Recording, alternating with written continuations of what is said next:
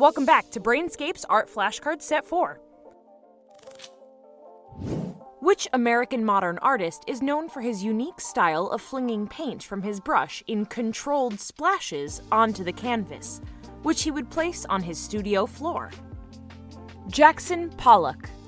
Which Russian artist of works like Gelbrot Blue is credited as the first painter of purely abstract forms?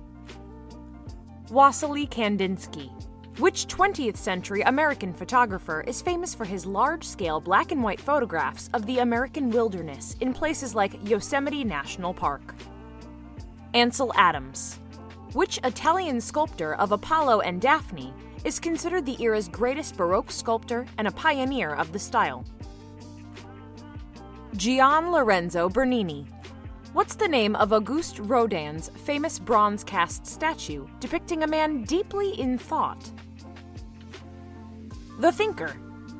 Which Crete-born Spanish artist of the painting View of Toledo was at times considered a mannerist, a style that prioritizes self-conscious artifice rather than realistic depiction?